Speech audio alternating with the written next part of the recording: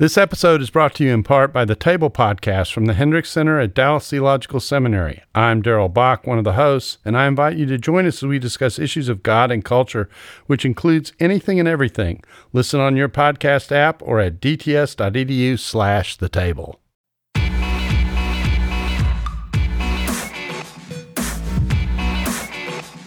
You're listening to Quick to Listen. Each week we go beyond hashtags and hot takes and set aside time to explore the reality behind a major cultural event. I'm Morgan Lee, an assistant editor at Christianity Today, and I'm joined, as always, by Mark Alley, CT's editor-in-chief. Hey. Mark, who is in the studio with us this morning. Well, it's a man who, though he was born 14 years after me, has accomplished 6 times as much in his life as I have. Wow. Ed Stetzer. Aye. Is an author, a speaker, a researcher, pastor, church planter, Christian missiologist, a husband, father. Motivational speaker living in a van down by the river. Social media extraordinaire. There you go. Something Rabble-rouser. Like that. Rabble-rouser, yeah. In case you just want to know what he officially does, he holds the Billy Graham Distinguished Endowed Chair for Church, Mission, and Evangelism. That is the just longest a title ever. Yeah. Why can't you just be the professor of evangelism? I'm happy to be whatever you want me to be, Mark. Okay. Just tell me what to And do. he's executive director of the Billy Graham Center for Evangelism at Wheaton College. Yes. Why not just say you're an administrator at Wheaton College? Why don't you move on? And we're all friends, we should say. That's probably why you don't get much sleep. It just takes you a long time just to announce your title to people. Which, ironically, I don't usually begin most conversations announcing my title. But nevertheless, thank you for doing that. Well, we're trying to make sure our readers will understand how important you are. I just want our listeners to understand that readers are not the same thing. But this is what happens when an editor-in-chief speaks. This is a podcast. You know what a podcast is, right? You know how it works. We're not transcribing this or anything. Maybe we are. I don't know. All right. Sorry. Oh, my gosh. Okay, so let's get into the reason why we brought Ed on the show, because literally, after reading that long title, he could have been brought on to chime in on almost any topic. But of course, we're here. We're going to go with the controversial one. So let's get into it. Last week, a 2-time Southern Baptist Convention president, Jack Graham, announced that his church would withhold its donation to the denomination's cooperative program, where individual churches donate to a common pot, which in turn funds state conventions and national denomination agencies and seminaries. Graham's Prestonwood Baptist Church in Plano, Texas, is the 5th largest church in the denomination. And last year, the congregation gave about $250,000 to national ministry and missions, money which includes the Russell Moore-led Southern Baptist public policy arm, the Ethics and Religious Liberty Commission.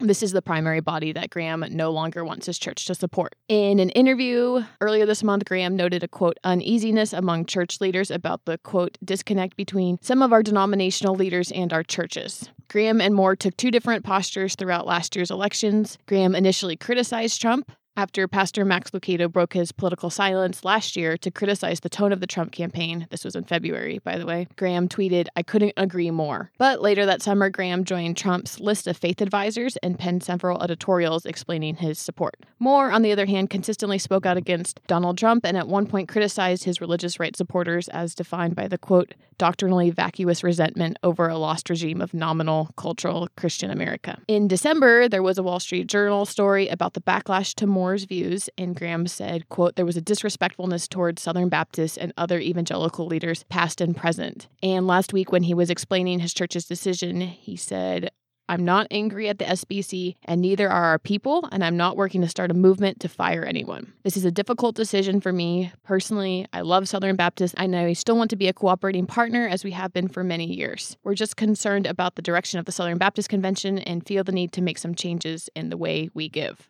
So this week on Quick to Listen, we want to not only unpack this news story, but also talk about the ethics of churches withdrawing financial support of national bodies, as well as individuals withdrawing their pledges to the local church. What does this say about our commitment to larger bodies and to the local church and to church unity if people stop giving whenever they don't like something the larger body is doing? And under what circumstances, if any, is this an appropriate step to take?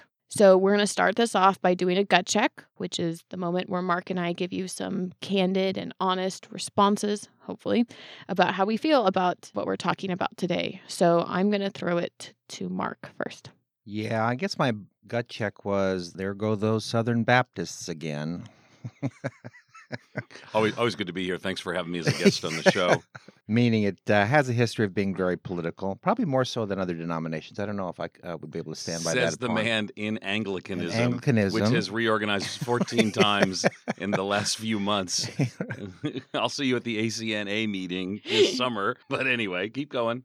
One of the most political. There you go. Lately. There you go. Well, how did you mean political? I thought you were meaning political, kind of about like American politics. Now I've read Graham's statements, and I don't want to question his motives, but my first reaction was he's trying to manipulate the process to get more fired. Okay. And if that needs to be disproven today, I'm happy to have it disproven. But that was my gut check. I don't want to question his motives, but here are his motives. Okay. No, but that's what I thought. That's what I felt. Okay, fair enough. And I'm open to hearing the evidence to the contrary. When you said political, I figured you meant it in terms of process, but I also kind of thought that it has to do a lot with actually our nation's politics. To me, Southern Baptists, they're very politically active, and they're in the public square a little bit more. When you were talking about Anglicans, for instance, I don't necessarily think of national politics interfering what they're doing within their denomination.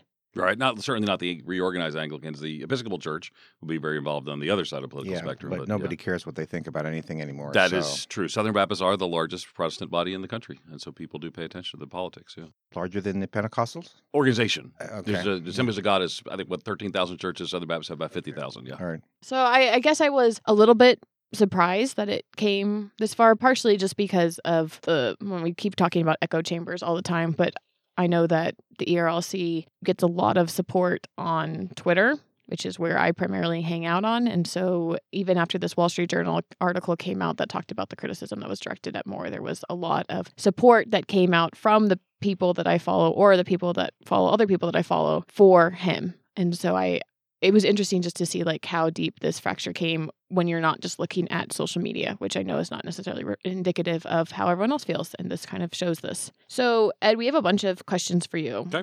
First question is, what is going on here and what's the story behind the story? It's part of it. You got to figure out how much insider baseball to get into because some of it's a polity issue. So Southern Baptists give to this thing called the Cooperative Program. And the Southern Baptist Convention existed before that, but the Cooperative Program has sort of a glue in a lot of ways that keeps Southern Baptists together. That's one of the reasons that I think later on you want to talk about, designated giving. So the Cooperative Program is like the local church general fund that people sort of give to, and it's apportioned accordingly. And it is, you mentioned correctly so, that it's kind of split between states and the national. There's been a move to make sure that that's moved. Most states have now moved to what's called a 50-50 split. But the Cooperative Program has been that which connected others. And so... And this is a voluntary or voluntary thing, yeah. There's no levy, there's no assessment like Methodists or Wesleyans or anyone like that. So, and that's what both is the pretty remarkable thing about it. But the thing that makes it tenuous at times is that the cooperative program giving is how sort of people support the work in ministry and actually what makes you a Southern Baptist. So they give to this centralized, it actually goes through a state convention. So the state convention would receive the funds, and typically about half of that would be dispersed for state things. Then it goes on to the national, a little more than half of that then goes on to global missions, so think the International Mission Board, and then about a quarter of that to the North American Mission Board, North American Church Planning, and then a kind of a small percentage of that, 1.65%, goes to the Ethics and Religious Liberty Commission. And that's where some of the, controversy has sort of emerged now. But numerically, that's not a big percent. So the church is withdrawing its pledge or its commitment, of which only 1.6% goes to ERLC. Well, first, I don't think it's withdrawing. I talked to Jack. I knew I was doing this, so I called Jack. They have held. They're not saying they're not going to give. Right. So what he's also said is, and I know I don't think it's a secret that part of it would be related to ERLC, but when I talked to him, it was Southern Baptists in general. He just wants to take a step back and to evaluate things of that sort. That's unusual, not unprecedented. Part of the challenge is that the way, since it's all voluntary, it's based on trust. So one prominent Southern Baptist posted on this, a guy named Nathan Finn. He's well-known, used to be at Southeastern, now he's at Union. He said the cooperative program is only as strong as a level of trust among Southern Baptists. And he gave some history where he talks about in the past, during what Southern Baptists, who are still Southern Baptists, probably call the conservative resurgence, some of the people at the conservative churches did this same kind of thing as sort of saying, hey, we were given a lot of money. We want to make sure that we have trust in the entities. We call them entities. You mentioned agencies, but these entities of Southern Baptist life. And yes, it does. I mean, we're having this conversation today, and I can assure you, they're having a lot of conversations behind the scenes. You may notice that nobody talks about these things publicly. None of the entity heads talk about these things, but they're having conversations behind the scenes because it's not just Jack Graham. There's a trust issue. And I think ultimately the cooperative program only works when there's a trust. You might say, well, I wish, I wish this agency didn't you do this or that, but you have a general trust in what's going on. And the question is, has that been impacted so much? Because Jack Graham is not, there's always, one of the things you'll notice about Southern Baptists, you're right, there's always a fight, and it's pretty constant. The Southern Baptists had a battle for the Bible. I say the battle for the Bible has been over and won. Some people just like to keep bombing the rubble, and I've seen this for a decade. So there's always that, but Jack Graham is not sort of a fringy character who sort of is accustomed to throwing grenades from the sidelines. And I think that's what's causing people to sort of ask what's going on here, as you did. So Jack is well respected. He's a mentor of many pastors. He's a friend of mine. I think he's a good, godly man. We disagree on some things. When we talk, I disagree. Obviously, I've been an advocate in and around issues of refugees, and they've been very involved as a church in serving, but might disagree with me on my view of the executive order, things of that sort. Again, Jack's not one who's, I probably wouldn't be helpful. I can name some people, even some nationally prominent leaders, whose job seems to be to throw grenades into conversations. That's not been Jack Graham. So when he's saying, I'm not trying to start a movement to fire someone, you've given us a little bit of context for that. But my question is, what other message would he be trying to send then? Yeah, well, and I don't know his heart, and I don't know Russ Moore's heart. Jack tweeted, the question of all leadership is humility and accountability. Nothing works without it. Was that a recent tweet? Well, it was a very recent tweet. I think for all of us, we've got to ask the question, is the trust there? If the trust is not there, how do we address and restore that trust? Okay, well, let's talk about the word trust. I mean, my hardened journalist side says that's a euphemism for you've done something I disagree with. For sure. Could be. Now here's the thing. So the ERLC is to represent Southern Baptists. Now the question is, and that's part of the assignment, what does that mean? So for a very long time, they, we have in the U.S. a representative democracy because we don't want the whim of the moment. Well, the same thing is true here. So ERLC leaders have historically been very much ahead of where Southern Baptists have been on race.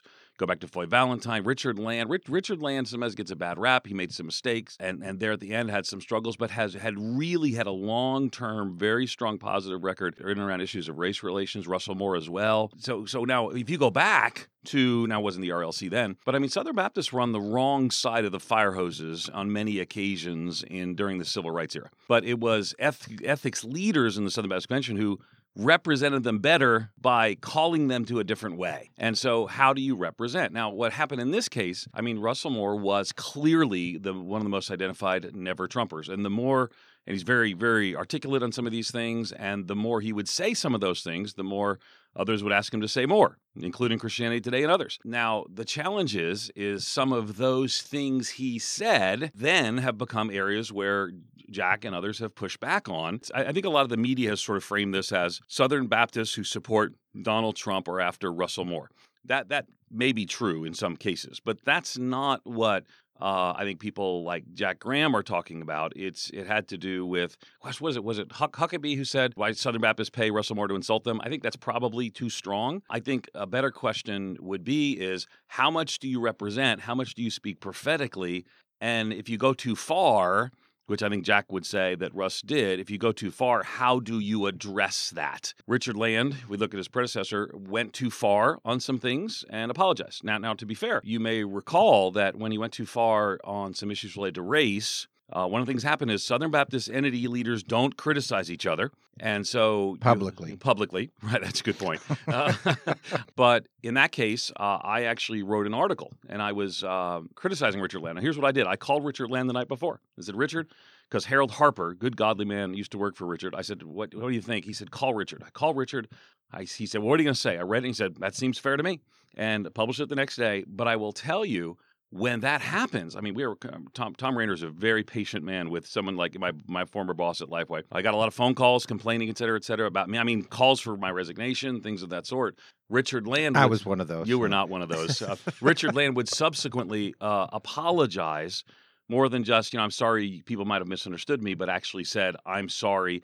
I think it was a 5-part apology. So I think ultimately this is a difficult place for where Russ is in. And I think Russ has spoken prophetically at times. And I think it's a tricky place because I think I would be uncomfortable. Okay, I've written a lot in your magazine about Donald Trump, also about Hillary Clinton, where I've expressed concerns. I would be concerned when people have this full-throated, I love everything about Donald Trump endorsement. I know most evangelicals, white evangelicals, and actually a plurality of evangelicals, I believe, voted for Trump. I think largely because they didn't want to vote the alternative or for the Supreme Court or for other issues. So I get the concerns. The question is, how far is too far? How do you represent? And if you go too far in some things, what do you say? How do you repair some of those relationships? Especially if he thought he was speaking prophetically in the very biblical sense of speaking a word of the Lord. Yeah, sure, for sure. He's not going to apologize for that. Although I have noted he hasn't said a thing about Donald Trump in months. Am I correct in that? I don't follow him at that level, so I don't know. It's certainly been toned down, and I think that's maybe a response to some of these things. I do know he said this. He said there were pastors and friends who told me when they read my comments they thought I was criticizing anyone who voted for Donald Trump. I told them then, and I will tell them now, if that's what you heard me say, that was not my intention, and I apologize. I don't know how that plays over. If you heard it differently what I meant, then I'm sorry. I think ultimately that's part of what this conversation still. And again, I'm not engaged and involved in this conversation. I've talked to some entity heads. They are. And I would say I'm encouraged too. There is a move to get some people together to have some conversations because I hope, if you're not Southern Baptist, though we would welcome you. The waters of baptism are always open for you. Yes. Other baptism doesn't count? Well, we just want to get your baptism on the right side of your conversion. Okay. But that's another story for another day. But the Southern Baptist Convention left very united in the last meeting. It was kind of beautiful moments related to the Steve Gaines and J.D. Greear. And I think now it's divided, and I would just encourage those who are engaged in some of these things to sit down together, have honest conversation, give apologies where apologies are due. Don't let pride or hubris or any of those things keep us from seeing a united SBC moving forward. I think that's essential. This episode is brought to you by the Truce Podcast. I'm sure you've been there. You're at an event, a dinner, a small group, and someone says something like, "If you're a Christian, you have to vote Republican." Huh. That raises an interesting question. How did evangelicals like me get to the place where we just assumed we'd all vote one way? This season on the Truce Podcast, we're diving deep into the complexity of the 1970s and 80s to understand how evangelicals tied themselves to the Republican Party. It's a story that involves murder, corruption, redemption, and our need to be heard. I'll be talking with celebrated historians like Rick Perlstein, Pulitzer Prize winners Francis Fitzgerald and Jesse Eisinger, and some of the best guests I've ever had. Truce is the show that uses journalistic tools to look inside the Christian church. We press pause on the culture wars in order to explore how we got here and how we can do better. Subscribe to Truce anywhere you get podcasts or listen at trucepodcast.com. Ed, can you explain to us who Russell Moore's boss is, or who's the head of the ERLC and who hires him? So here's where it gets really weird. Southern Baptists, they sort of, when they were created the entities as they are now, and then again recreated them some in the 50s, each entity has its own trustees. So Russell Moore, or I used to work for, I think I've worked for almost every Southern Baptist agency at some point. I used to be Southern Seminary and then North American Mission Board. I'm always looking for a new place. So you've been fired that often? I've been fired that often. Okay. Yeah, exactly. Trail. Wonder how he got all those titles? Exactly. I just keep them as I go. So what happens is, if you want to make changes at Baptist Convention, it has to do with electing a president. So the president appoints a committee that, I won't go through all, they have all these names, that then appoints others who then ultimately appoint trustees to agencies or entities who are then voted on by the SBC, but that's almost always just voted up because they've been recommended by another group. So those trustees, Russell Moore would have a group of trustees that actually own and govern. Now, there's a thing called sole membership where they technically are connected more strongly than they used to be. They used to be just completely autonomous entities. Now they function still that way. So who does Russell Moore work for is the trustees of the ERLC, which are voted on by the Southern Baptist Convention. And again, it's a protective distance. So, the Southern Baptist Convention this summer will probably have, I'm guessing Russell Moore will come up. I've been brought up on the floor of the Southern Baptist Convention, motions to investigate me in the past. Those almost always get referred to the entity. So the trustees of that entity would then take whatever action they would think would be appropriate. But Southern Baptists as a whole generally can't get riled up on the floor of the Southern Baptist Convention and do something to and through an entity. So ultimately, that's the employer of Russell Moore and everyone who works for ERLC. But same thing. So David Platt works for ultimately Southern Baptists, but through the messengers, we don't call them delegates in Southern Baptist life, the messengers elect ultimately trustees who govern the International Mission Board that David Platt is the head of. The reason why I wanted to get so detailed is I was just trying to understand the ways that Graham might be able to influence what's going on at the ERLC beyond withholding or putting a pause on his I must funds. say that as a former Presbyterian, Episcopalian, and Anglicanism, Oh my gosh. the bureaucracy of the denomination. Southern Baptist Church is amazingly complex. It's not a Southern Baptist church. Well, The headquarters of the Southern Baptist Convention is in the local church, not in its entities. I know, but So- still the bureaucracy strikes me We as would like to major say league bureaucracy. the finely tuned mission machine There that you the go. Southern Baptist Convention Okay, is. fair Now, enough. I would say, though, having been an observer, it can be unwieldy at times. And so, for example, go back to the conservative resurgence, where Southern Baptists sort of turned to the right theologically, and something that I was a little too young to be a part of, but certainly supportive of, that was a process. Really what it boiled down to is electing a new president, who then appointed trustees through a process. And that's how ultimately, Southern Baptists can't 1 year decide. They got to elect a series of new presidents and kind of go on from there. Now, back to this. I think we should take Jack Graham at his word. Again, he's a man who has evidenced integrity for a long term. That I'm not trying to get anybody fired. So my hope is, and I'm guessing that both Jack Graham and Russ Moore will listen to this, is that they will get together. I know people are working to do that. In fact, I know that's going to happen. And in doing so, have a conversation that's marked by humility and accountability, and say, how do we move forward? I feel a little bit for Russell Moore because this, having just a key, I mean, he does this every day. I write in favor of refugees and my inbox is full. I talk about public education, around the DeVos nomination, and my inbox is full.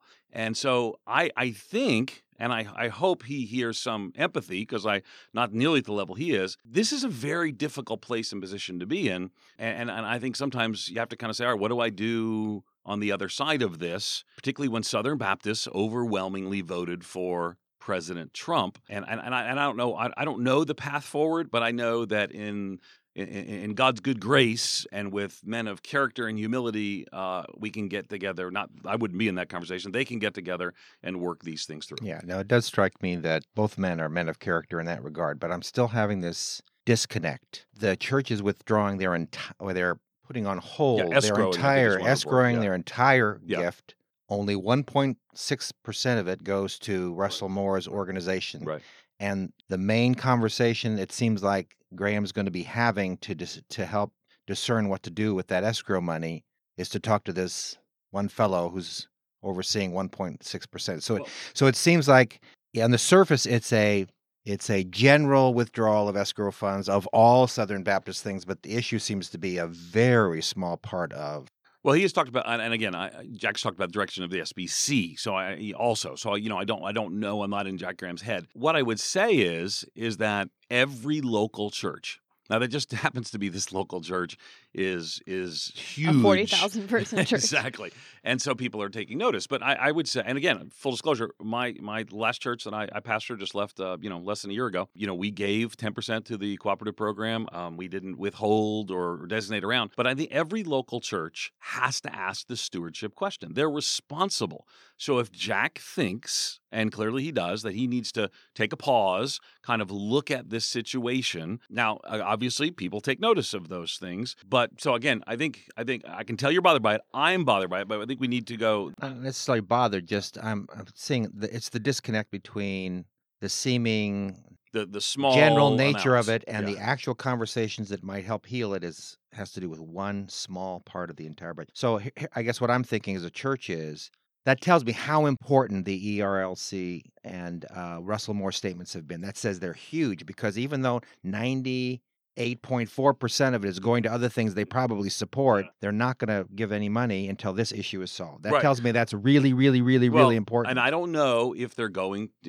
all those things you said, I don't know if they're true because I don't know what ultimately Prestonwood will do. That'll be up to their church. But again, I'm concerned also. I hear your concern. I'm also concerned that a person of Jack Graham's character and reputation feels it necessary to do this. So I think I can be concerned about both of those Yeah, things. and that only raises the stakes because he does strike me as an honorable and moderate person altogether. Never say moderate related Okay. to Southern Baptist. That's a whole Is that an nother ins- thing. is that an insult? That's a whole nother thing. I wouldn't Okay. say it's an insult. That's a different team. He's And he's so, a judicious man. Yeah, that judicious man. So again, go back to Nathan. Southern Baptists all over saying we need Ed okay. Stetzer to explain all of our I vocabulary. want everyone to know that Ed's a moderate. No, I am not. I am not. I love everybody, but I'm not a moderate. That's in Southern Baptist Life. Moderates are the people who left.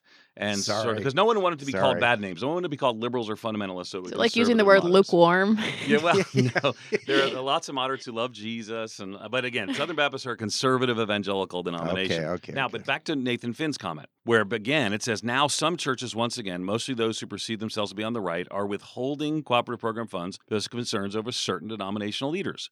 The names and faces and even the issues change from generation to generation, but it always comes down to trust.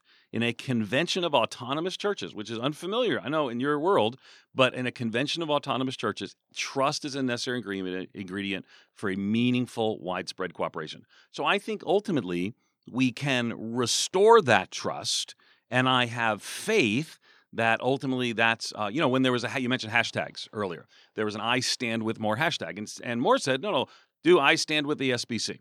Well, I think ultimately that's a sign and not a direction. I think that there's a desire to see the SBC united again, like it was this summer, and I'm praying towards that end. So I have actually prayed for Russ. I've actually prayed for Jack, but also I think we've got to pray. And it's not.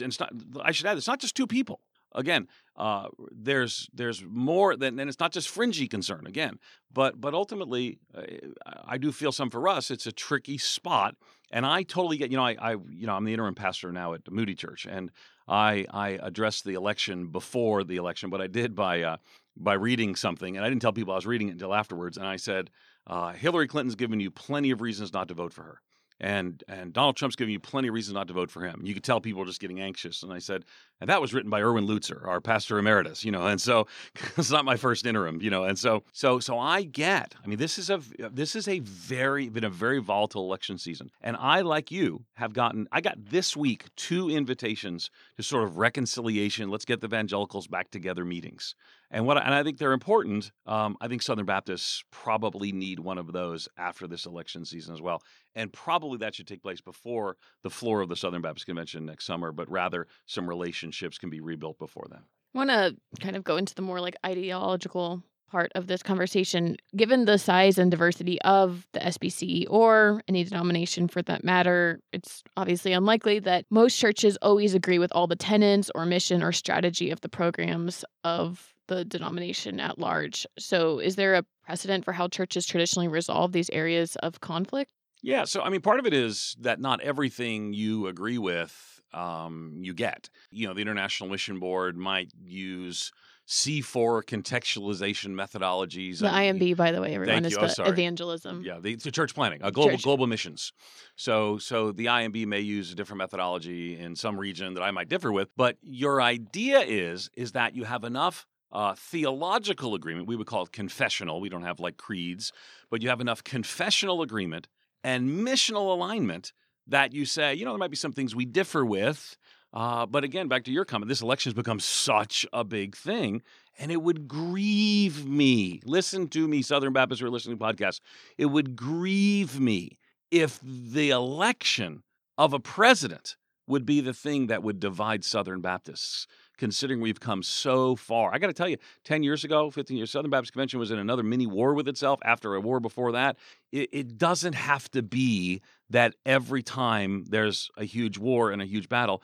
But I think ultimately this election is such an, every historian writing on politics 20 years from now will start with the sentence, with the exception of 2016, because it was so different. But back to this. So that's why I think it elevated it. But I think every denomination, there are things with which you disagree. Southern Baptists are at the place now where most Southern Baptists have confidence that all of their entities are theologically conservative, and trustees have kind of been put in place to do those things.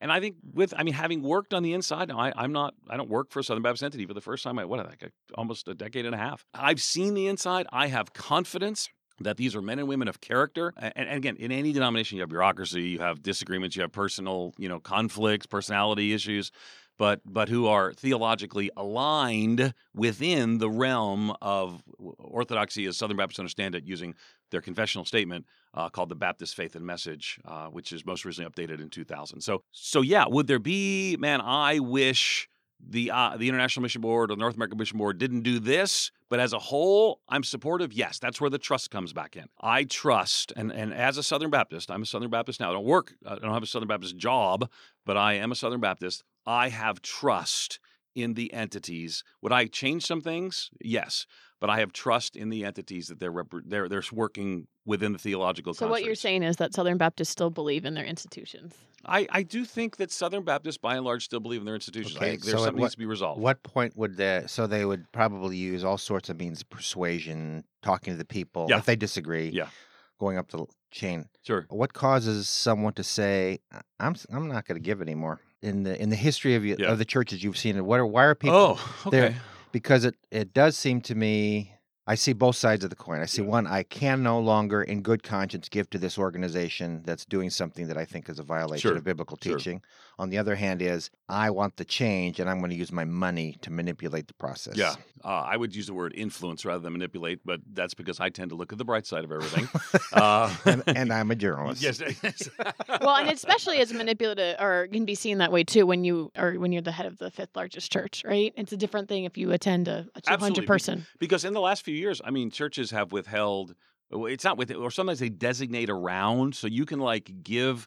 You cannot give directly to the cooperative program. You can give what's called Great Commission giving, which was a big controversial, but a new giving category.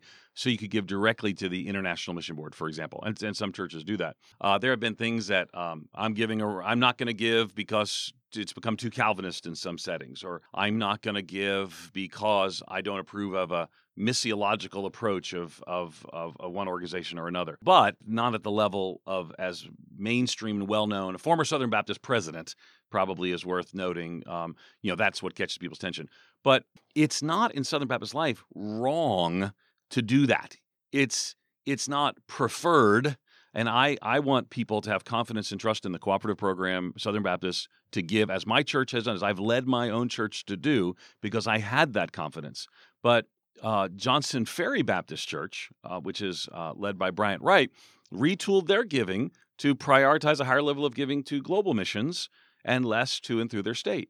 Now, I wrote the cover story in your magazine at your request on the defense of denominations and denominationalism. I think it's better to work and reform a system that you trust that then can go through longevity. Because I wrote that 10 years ago, and, for example, Southern Baptists are resurgent now. Here's the thing. Russell Moore, agree or disagree, think he went too far or didn't go too far, still has become a leading voice and in D.C. Southern Baptist North American Mission Board, I believe, is now back to being, not where it was 10, 15 years ago, but it's now back to being the leading church planting organization in the country. The International Mission Board is widely recognized as the leading international mission agency that everyone else partners with. So I'm not sitting around saying, it's all about giving to the man, but I am saying that these kinds of cooperative arrangements called denominations have been the most effective means in our lifetime that people have been about global missions, which I know you agree with because you asked me to write the cover story back in the day on CT on this. It's called Denominationalism, Is There a Future? You then put a headstone of a cemetery on the cover. I don't know if it was you, one of your godless people. When my point was that denominations have a bright future. Think of how many things have come and gone since you and I have been around. Denominations still are here. She persisted. Denominations persisted. See what I did there? A little political reference there. Mark loves institutions. He does. Mark is obsessed. And But okay, so here I'm thinking Yeah. about it as a former pastor. So you're in a congregation, you're leading the charge as a pastor, you're in the session, and all of a sudden your biggest giver comes to your office and says, I don't like the direction this church is going, and if you don't change it, I'm going to withdraw my pledge. Yeah. So we've all experienced that. Mm-hmm. No, I've never I been. think that I've if- never been in session. That's a Presbyterian Yeah, thing. exactly. Again, you need to learn to speak. We have business meetings, and they're calm places where people with grace and love express their opinions Oh towards yeah, one another. that's what I think of when I think of the Southern Baptist Church. So So you're My- saying take and- my ball and bat and go home, but when I talk to Jack, that's not what I hear him saying. because there are people listening to this who are making pledges to local churches that they are not happy with some Yeah. things. There are people listening to this who are members of churches who are not happy with their denomination. And one of the things that an issue like this raises is at what point do they do this or ever? Some Yeah. would argue you never do it. Once you make a commitment, Oof. your pledges to the Lord. See, I don't think that. and- I don't think. I mean, because again, if you're supporting on the national a denomination that's gone apostate, now again, I'm not at all referring Southern Baptist here, but if the giving that you are giving is supporting things that you fundamentally oppose, But if you've made a promise, you've made a pledge. then you withdraw through the processes that are there in that denomination. Brother, Is you're a the former question- Episcopalian is and it now you're an Anglican. No, is it your job just to make the argument? Are you talking You're- about lay people here? Either or- lay people or local church. Okay. Let's just say the local church is going to stop giving to the next body up, whatever it is. Could be Judicatory. Let's use a general term. judicatory. Right. Yeah. On the one hand, you might say, "Well, you're using my money in a way that's dishonoring of the Lord." On the other hand, I made a promise that I would give money in support, Okay. and it's not my job to know what they do with it. My responsibility to the Lord is to fulfill my promise Okay. and See, my pledge. That's why Southern Baptists believe in the autonomy of the local church, because we don't get in that mess. Because no church has made a promise. Every church decides and determines that it's better, we can do more together through the cooperative program than we can do alone. Now, I do think that there is a time and a place, and you and I both know, we were enough aware with some of the challenges in denominations that have moved away from the gospel, where people had to begin the withdrawal proceedings that were contentious enough that they led to lawsuits and more. But I think it is the stewardship of the local church, and this does reflect on Jack's comments, it is the stewardship of the local church to say, do I believe my money is rightfully being used? And generically, if it's being used to propagate heresy, which I don't believe is the case in Southern Baptist life. And I haven't, my church didn't join in, hasn't withheld funds or anything of that sort. But there is a time and a place for a diocese to secede from a national, or a classis, if we want to use, language in the traditional Dutch Reformed or whatever it is, the judicatory to secede, the church to pull out. I mean, let's look at ECO right now. I mean, ECO is what? the covenant order, the where people are coming out of the Presbyterians and forming a Evangelical. and so just connecting with new churches and forming other or joining the Evangelical Presbyterian Church. I think there's a time and place to do that, and particularly with the accelerated theological shifts in some mainline churches, we're seeing people withdraw from that. So I would push back and say, I have not made a promise to support heresy, and I think ultimately I need to withdraw through the process. And usually denominations have a polity, and sometimes they don't, and that's why you have lawsuits, but have a polity to withdraw, come out from among some. Well, you have to do that let me sometimes. suggest a middle ground Okay. here, because I don't disagree with that in principle, but I was a part of a congregation that left the Episcopal Church, and it was a bad witness for some of those people to leave the church. They in that church, that you make a pledge in January about what you're going to give for the year. You also make, in a sense, a promise when you've joined a committee that you're going to serve on the life of that committee for at least a year. And it really was I thought it was a bad witness for Christ for the conservatives, some of the conservatives who just said, I'm not giving for the rest of the year, and I'm quitting the committee. But there were another group of people who said, I made a pledge, and in some cases it was a 3-year pledge for a building program. I made a promise, and I'm going to pay that. Yeah.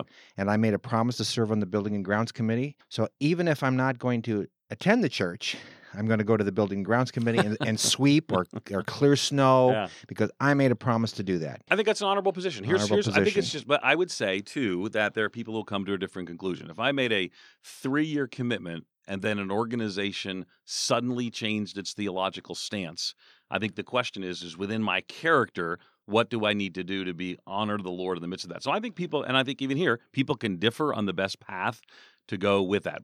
I guess like the last point I want to make before we wrap up is that it is just interesting, again, given Jack Graham's stature, to make this type of decision, right? It seems pretty clear that it becomes a conscious issue when no one knows the name of your church. Yeah. Because you can't be even, as Jack literally says, I'm not trying to start a movement. That's how he begins. He's obviously self-conscious enough to know that given his reputation, he is capable of starting a movement. He's not trying to start a movement, but he did make a point. And I think ultimately he made a point because he felt something convictional that mattered deeply to him. And this is not just a conversation Jack's had. I mean, it's a conversation in and on the SBC. My hope, my prayer, is that people of character can get together, put aside issues of pride or stubbornness that may have gotten us into this situation, and say, how do we get back to a sense of unity? It would be the height of disappointing irony if a presidential election were to be the thing that were to divide the Amen to SBC that. after a theological battle that almost destroyed, that people thought would never happen, actually led to a united confessional SBC. We need to get to the place where this is not the defining issue of evangelicalism or Christianity today. Exactly. yeah. Help us No. get to that place, Jack Graham and Russ Moore and others, so that this is not what we're talking about all the time. As I wrote in an editorial, the name above every other name is not Donald Trump. Or never Trump.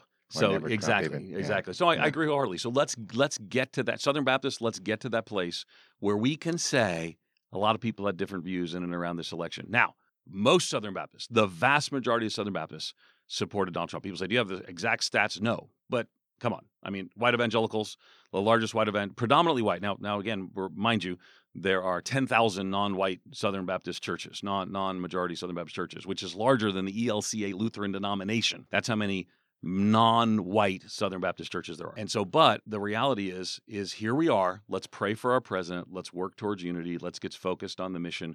We can do this, Southern Baptists. Awesome. All right. Thank you for this great conversation, everybody. I'm glad everyone is still sane and smiling at each other. We love everybody. Oh, I'm not smiling. I will All assure I'm you. cynical, bitter journalist. You Okay, are- I you will can't get- see it, but everyone's smiling. I will get some mail about this, I can assure you. Not mail. You get mail. I get emails. So, but anyway. But don't, instead of sending Ed your email, hit us up at CT Podcasts. We're on Twitter at CT Podcasts. We're on Facebook at facebook.com/CT Podcasts. We would love to have your feedback there, and then we will probably read some of it on the show next week. Ooh. So that's a way to be famous for your comments, as opposed to just living in someone's inbox. Yeah. And I just want also to remind people that Christianity Today magazine and subscriptions to that publication are what make this show possible. And you can get a subscription to this publication at orderct.com/quick to listen. It's orderct.com/quick to listen. And if you order now, you can read Mark's cover story in April. Now is the time of show we call Precious Moments. Everyone can share Precious something Moments. that is I bringing love them those. joy. What brings me joy is little statues of somebody fishing. Do you get it? Precious moments. Oh my gosh. Okay. I don't get it at all. You No. don't even get it. Of You course don't... I get it. I named the Okay. segment. Okay. Was it like ironically named intentionally? Maybe. Okay. Wink. All right. All yes, right. Good. Definitely it was Okay. not. Yeah. Okay. Ed, what is bringing you joy this week? What is bringing me joy this week is and even in this conversation, is the trust I have in the Lord that He's going to use even our conflicts for His glory as we humble ourselves, look to Him, and press forward in the mission. Where can people find you online? EdStetzer.com or at EdStetzer or whatever. They all link from EdStetzer.com, but yeah. Cool. Mark, what's bringing you joy this week? God's gift of human ingenuity to human beings, meaning specifically my wife's hard drive broke and I have to go buy her a new computer. And I do enjoy buying gadgets, so I'm going to be doing that in the next couple days. And that brings me joy. Are you going to do a Chromebook, a MacBook, or a PC? Yeah. This is the real question. Are you a Mac guy or not? No, not a Mac guy. then you can't rejoice fully in the Lord.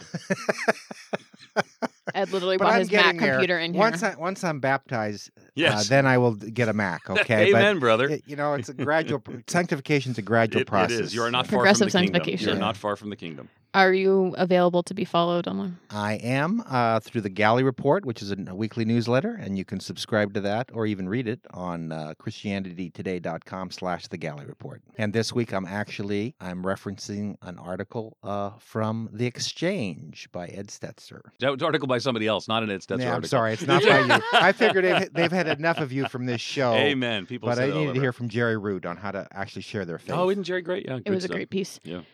The thing that brought me joy this week was the weather was really nice last Saturday, and I had about 10 people over for brunch, and I kind of made them food, / they also had to help me make it. But we just basically sat outside in my backyard and ate and talked for about 3 hours. I love doing that type of stuff. People can follow me online at MEPAYNL. Can I do something? Can I just ask your permission to do one thing before we go? I know this is very unusual. Would you guys let me pray for Southern Baptists and join me in praying for Southern Baptists? Would that be okay? Yes. Okay. All right. Father, I thank you for Russell Moore. I thank you for his articulate calls for caring for the hurting, the marginalized, and others. And Father, I thank you for Jack Graham for decades of faithful ministry and impact that's just global. I thank you for others who haven't even been mentioned here. These are just in the news. But Father, I also pray that you would bring a sense of unity and direction for Southern Baptists, that you would cause conversations that need to be had, that humility and authenticity, that honesty and clarity would be put forth in those conversations. And ultimately, you would cause us to, do what the writer of Hebrews says, provoke one another to love and good deeds, not just in Southern Baptists, but around the world among Christians, but for Southern Baptists, provoke one another to love and good deeds. Here, lay down our pride, put everything else checked at the door, focus on you and your mission so you might be glorified. Your name and your fame would be more widely known through Southern Baptists and beyond. In Jesus' name. Amen. Amen. Thanks for letting me pray. Thank you, Ed. That is it for us this week. So thank you, everyone, for listening to another episode of Quick to Listen. This podcast is a production of Christianity Today, and you can find our other podcasts by searching iTunes for Christianity Today. Remember to head to orderct.com/quick to listen to subscribe and support the podcast. This show is produced by Richard Clark and Crayall Red, and you can subscribe by going to iTunes or SoundCloud or wherever you get your podcasts. And if you like the show, please make sure to rate and review us. We will see you all next week.